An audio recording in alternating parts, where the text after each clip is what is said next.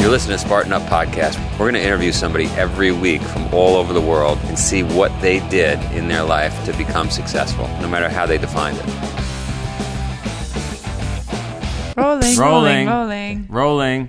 Is it rhetorical? Who's introducing? I'm just waiting for you guys Johnny. to start talking. Hey, here we are in the Spartan Barn in Amy, Vermont. Here we are in Pittsfield, Vermont, in the Amy Barn doing Spartan Up Podcast. We've got some great people here. I'm going to start behind the camera. You never see her, but she's fantastic. Marian, our producer.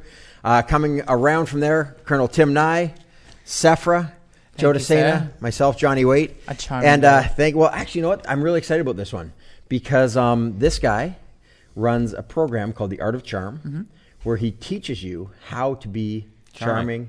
Have you guys engaging. gone? No, I haven't. No, and clearly I haven't. That's why I'm excited. I haven't. I want to hear from you what this guy does and how I can get some of this. Yeah, so basically, just like we run these crazy camps in Vermont, or we run the races, he saw a need to take this next generation that's used to sitting in front of a screen and communicating via screen and typing, and teach them how to be charming face-to-face, how to look people in the eye, how to get ahead. Basically, it's advanced Dale Carnegie. For those of you listening that have never heard of Dale Carnegie, look him up. He wrote the original How to Win Friends and Influence People. City having breakfast with a Serbian spy, Jordan Harbinger. You're from Serbia? No, I'm not from Serbia, and I'm definitely not a Serbian spy.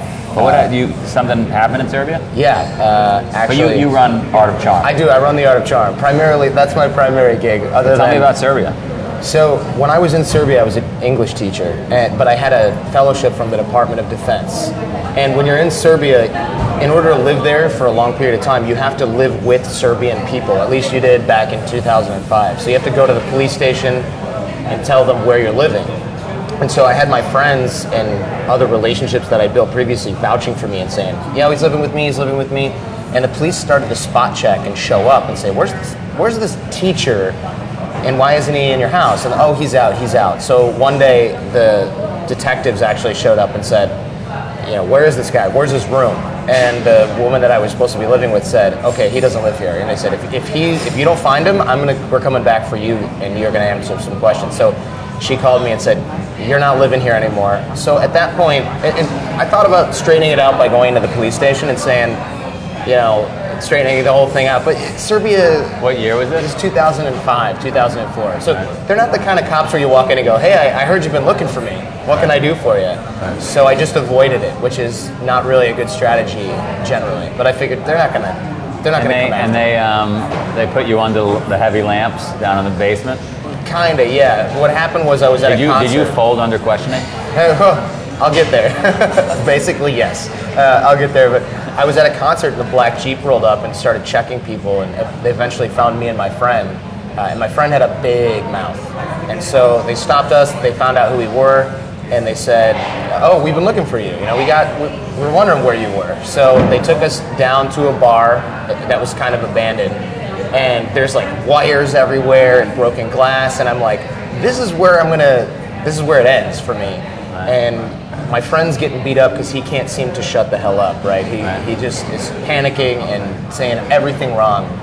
And I'm trying to distract the guy and saying like, we're going to this restaurant tonight, when we get out of here. You want to come with us? And the guy's like, he's crossing wires, because he's actually on some sort of substance I found as well. I think he was a little bit of an addict himself. So I started to talk about food, culture, drinks, and he started to... These are your anti-interrogation techniques? Yeah, they're ad-libbed anti-interrogation techniques that I was trying to make up on the spot, essentially. Right. And he started to say, all right, well, we don't know if you're a spy. We think that you are, so let's just have a chat and straighten out. So I started to take control of the conversation, or at least I thought I was. I'm sure he's got training in that department too. And we started talking about food and booze that they have and things they can relate to. Things they can relate to and women, food, and drinks. Exactly. I left out the women part. Yeah, of course. And I said, I could probably use a drink right now. He grunts, gets up, leaves, comes back, and I think, all right, I've got to jump this guy when he gets back. That's the only chance I have. So I'm getting ready to. And you have no weapons. Make a move. Nothing. Right. I see him walking. You're mid-20s? Yeah, I'm 24. You're 24. You certainly could handle Serbian police. bare hand. Bare hand, no problem, right? so I'm seeing him walk back down the hall, and he's got like a club in his hand, and I'm like, great, this is a crappy way to go. After a lame concert, at 8 a.m., it's really early, stayed out all night, and he comes back and he's got, right when I'm about to make my move, he's got a bottle of booze, and I'm like, I'm either getting hit with this or we're drinking. So he sets it down and pours a couple of drinks, and we're sitting there drinking, and I can hear my friend and the other guy not getting along so well in the other room.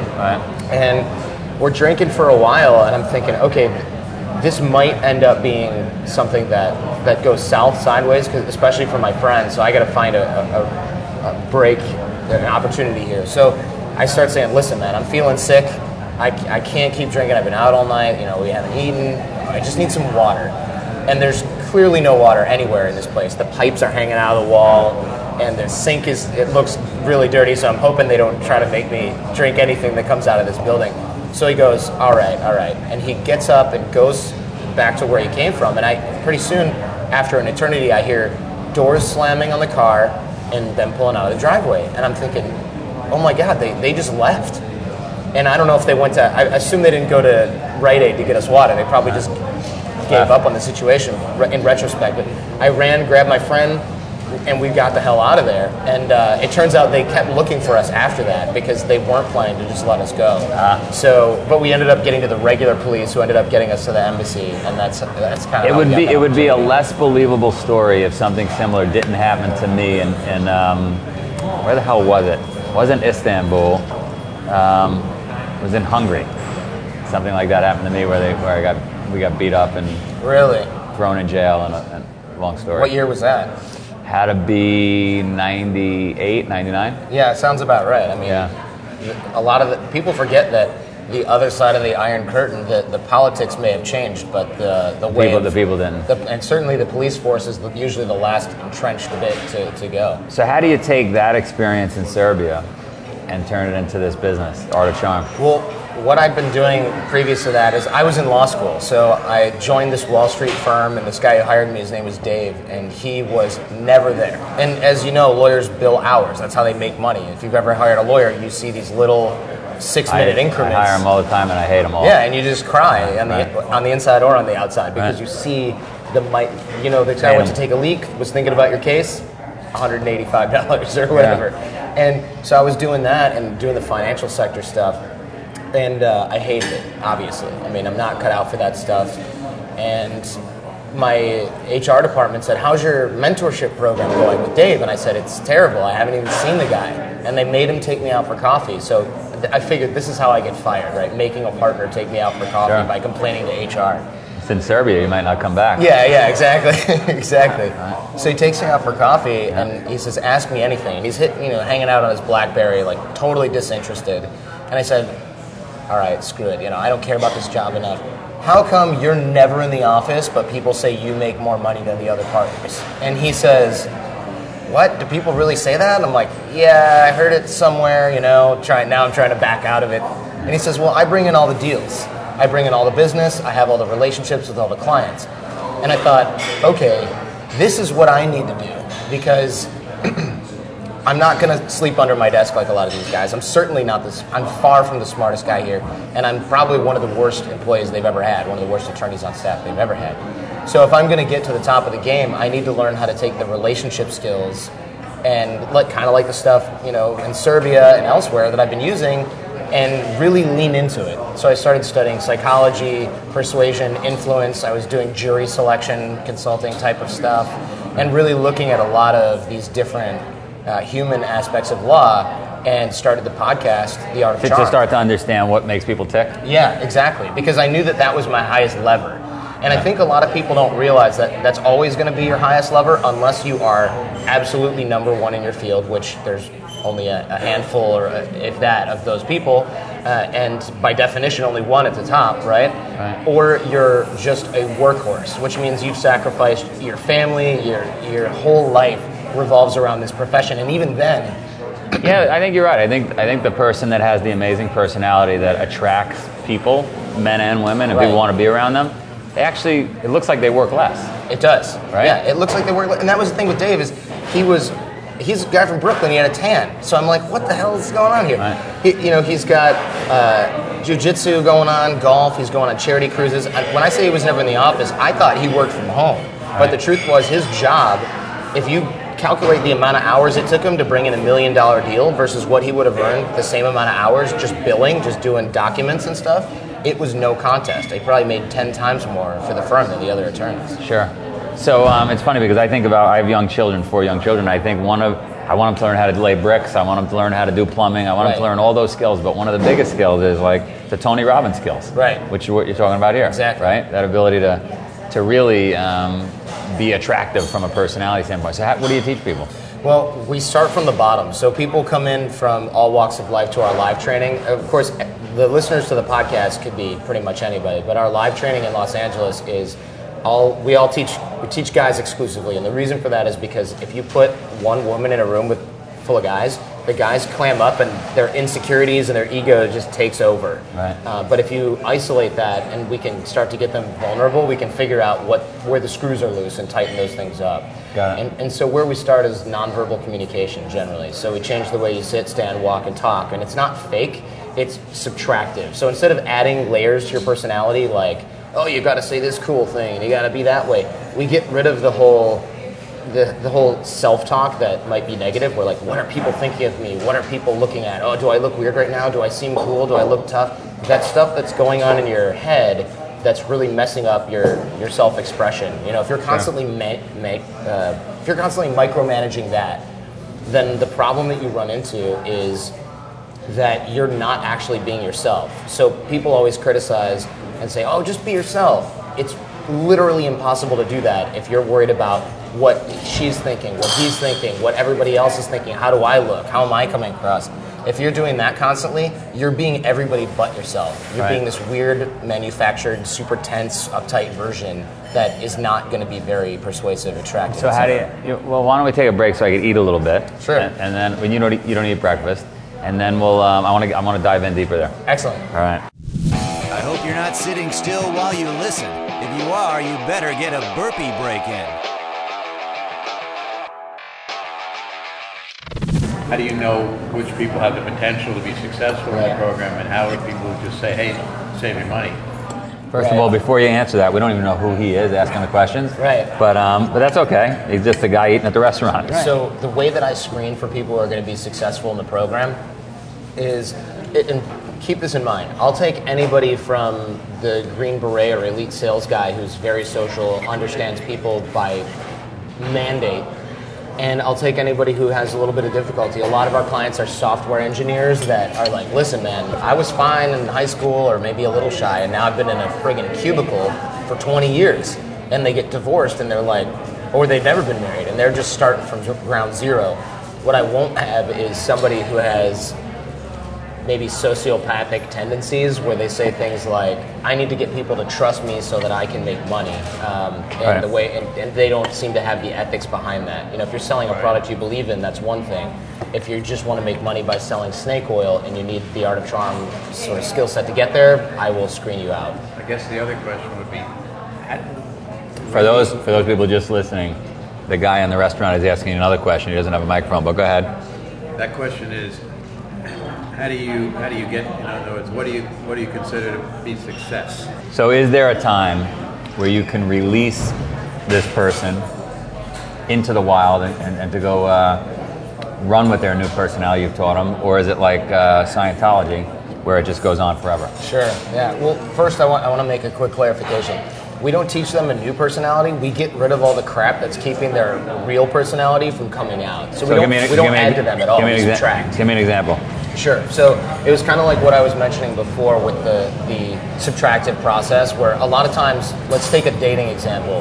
So a guy might walk into a room and he sees women there and he's like, okay, I've got to stand up straight and get my body language right, and I'm going to act really tough, and I'm going to talk cool stories about how I've got this gadget and that car and this house and this property, because he's trying to act impressive. Instead of letting his nonverbal communication and personality do the work, he's leaning on external sources of validation.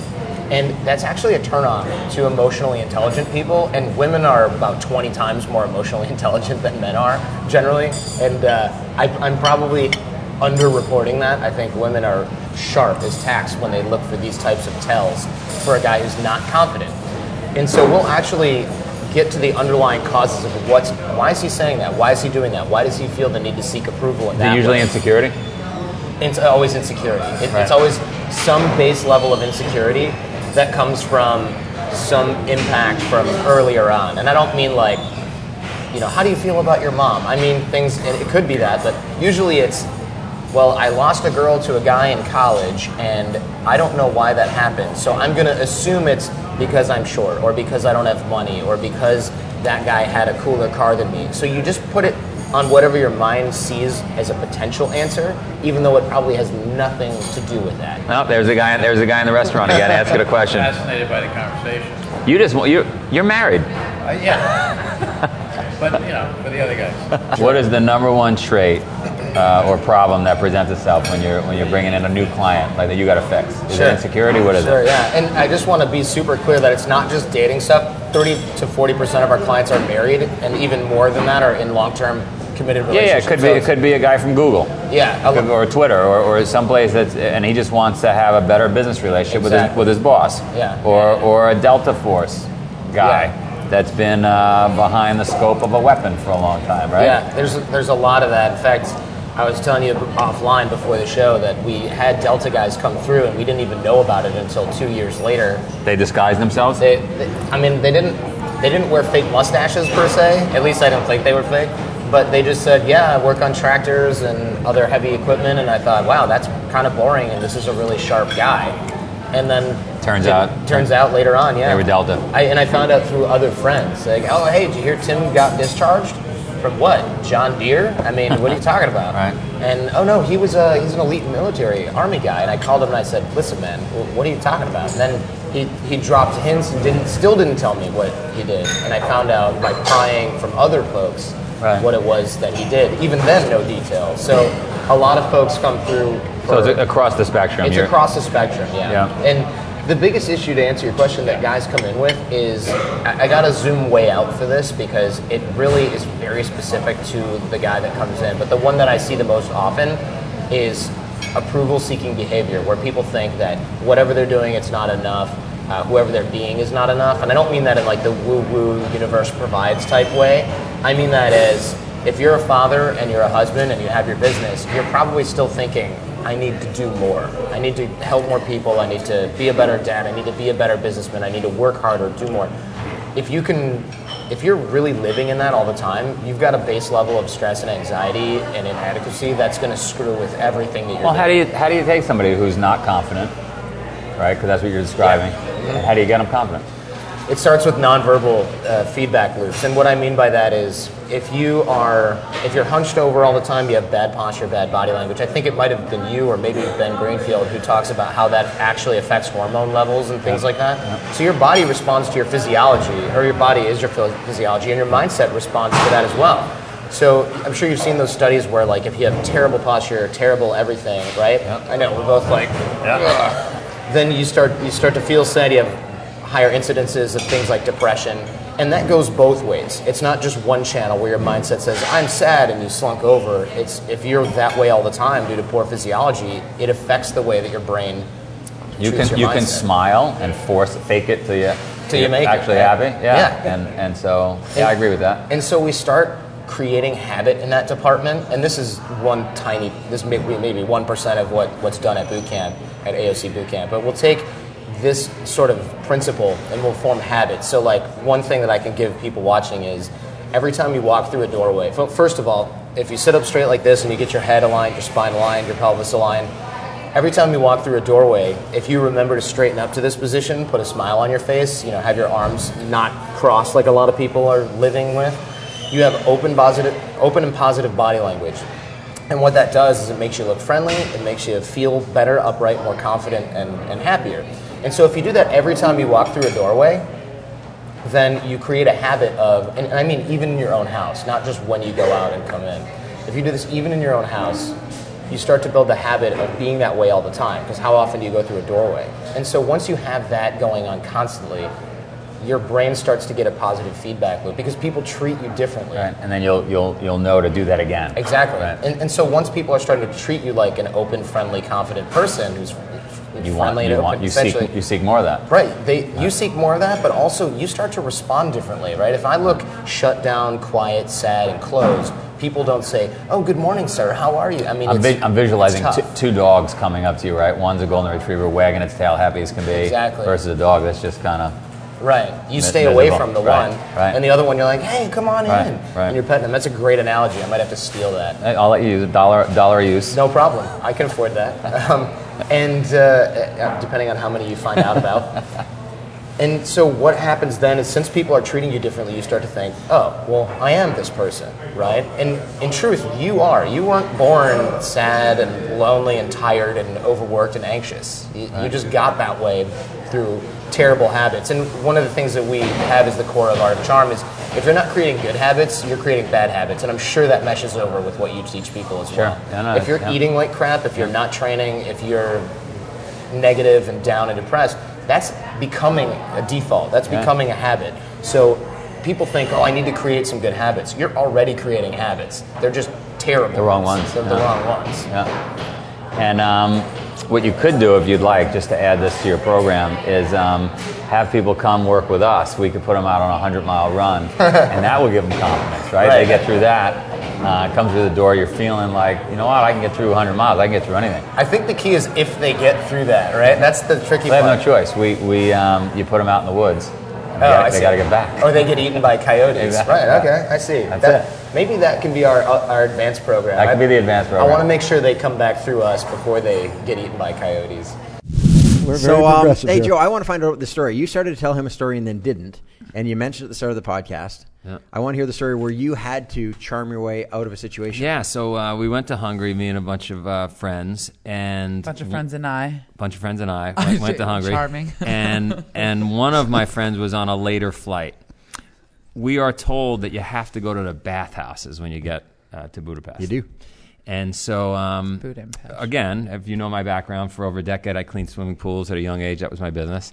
So we get to the bathhouses. It's about 7:30 in the morning because we got an early flight in. And it's not like one of those clean pools I used to clean. There are guys walking around that aren't the fittest. They're older men, and they have the equivalent of like a napkin you'd have in a restaurant with a string tied to the back in front of them. And the water is like a murky gray. Yeah. The place stinks. The tiles falling off the walls. They are laying people on massage tables and blasting them with the equivalent of a fire hose. And so we decide quickly, this is not for us. You know, it was like 5 cents to get in. It wasn't, right? Again, we're Spartans. It's not that we need fancy places, but it just didn't resonate. It didn't resonate. Maybe sanitary? It was unsanitary. So anyway, we head to the only place we could find, which again is rare for me, a bar. We go into the bar. It's 8 a.m. and there's nobody in the bar, as you can imagine, but us. And a girl walks over, looks like the waitress, and we try to speak our language. She's speaking her language. We can't really communicate well. Well, we get 3 or 4 beers. I forget how many. I think there were 3 of us. My friend, we were waiting for him to fly in. We get 3 beers. We're there a half hour. We're leaving the bar. Now we're getting jet lag. We're going to go hit the hotel and get some sleep and wait for my buddy. They hand us a bill. It's $400. We had 3 beers. So I said, I'm not paying that. Yeah. And they said, yes, you are. And we're getting to this little scuff. The gate closes on the bar, and a couple of Hungarian or Russian, I don't know who, show up, and they handcuff us. And they bring us to our hotel to get our passports, because we had dropped off our passports.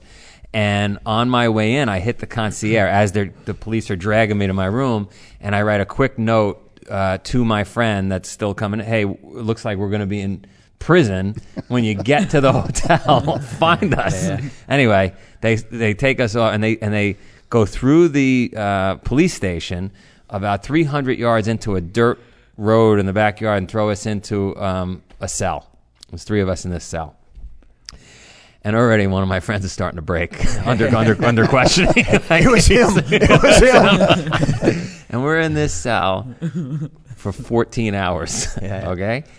And all I could think is, I know my buddy landed. Why isn't he here? Why hasn't he gotten us out? Well, finally, they get a translator. We sort through it. We finally end up paying. They release us from the prison. We get back to the hotel. We get cleaned up. We look for our buddy. We find him.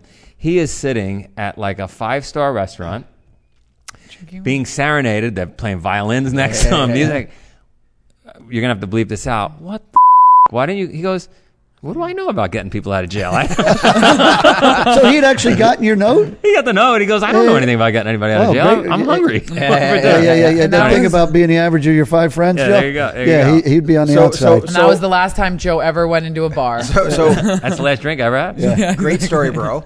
Yeah. Now bring it back into the charming part. Well, listen, in life, you've got to be able to sell. I had to get myself out of the prison. Yeah. I tried to get myself out of paying the $400. You sell your children. Your kids sell the mother to get. You sell your children. You sell ideas to your children. You sell ideas to your children. You sell ideas to your children. When you're traveling hungry, you may have to sell your child to get out of jail. Everybody you communicate with, you're selling. I don't mean that in a negative way, but you're sure. trying to sell your ideas and concepts. And I'm going to give a little less dramatic story, but one that happened to me that was exactly what you're talking about. After high school, before university, I went windsurfed in Europe for a while, and I was taking my boards onto the plane, and my one board was about 1.5 inches too long, and they'd said to me, "We can't put this board on the plane. You're going to have to pay X number, $100, whatever." And I came over to my dad. I was 18 years old, and I said, "Hey, Dad, I really need some help. Can you come over and please talk them into letting my board on the plane?" And he looked at me and he said, "Really? You think that if you can't talk that board onto that plane, you're prepared to go and spend a year in Europe by yourself? I'm not good with that." Wow. And I had to go back over, and it took me 5 minutes, and of course I charmed them into it and everything else, and the board was on the plane. But that was a really good lesson. He's like, "You're going to have to sell your way through life, son." Right. And one other quick story. That's a tough dad, though, too. Yeah, it was good. That's a good life lesson. That really helped me years later. I was bringing 4 duffel bags full of shoes down to Nicaragua to donate to children down there. Literally 4 huge hockey bags full of shoes that friends had rallied for me. Hockey bags are huge. And I got to the airport, and I'm thinking, this is like thousands of dollars in extra luggage. How am I going to get this on there, right? So I walked up and I looked for the friendliest looking person at United. Always. Not a lot of friendly people at United. No, that's not Sorry, United. Yeah. They're not a sponsor. We would love to do a deal with American. So anyway, I walked up, and you know what a normal thought process is you go up and you just start, begging and whatever else. Instead, I enlisted this guy. I walked up and I intentionally put the smallest shoes on the top. And I walked up and the guy said, "How are you doing?" I said, "I'll tell you, I'm going to be doing even better in a minute because you and I are going to create a miracle." 10 minutes later, they're all on the plane, no charge. It's the open. That's the whole idea, right? Exactly. And so that art of charm, I'm not saying I'm the most charming person in the world. I can certainly learn a lot from our friend here. But in terms of, there are lots of opportunities to do that, and it is selling, and it is engaging people.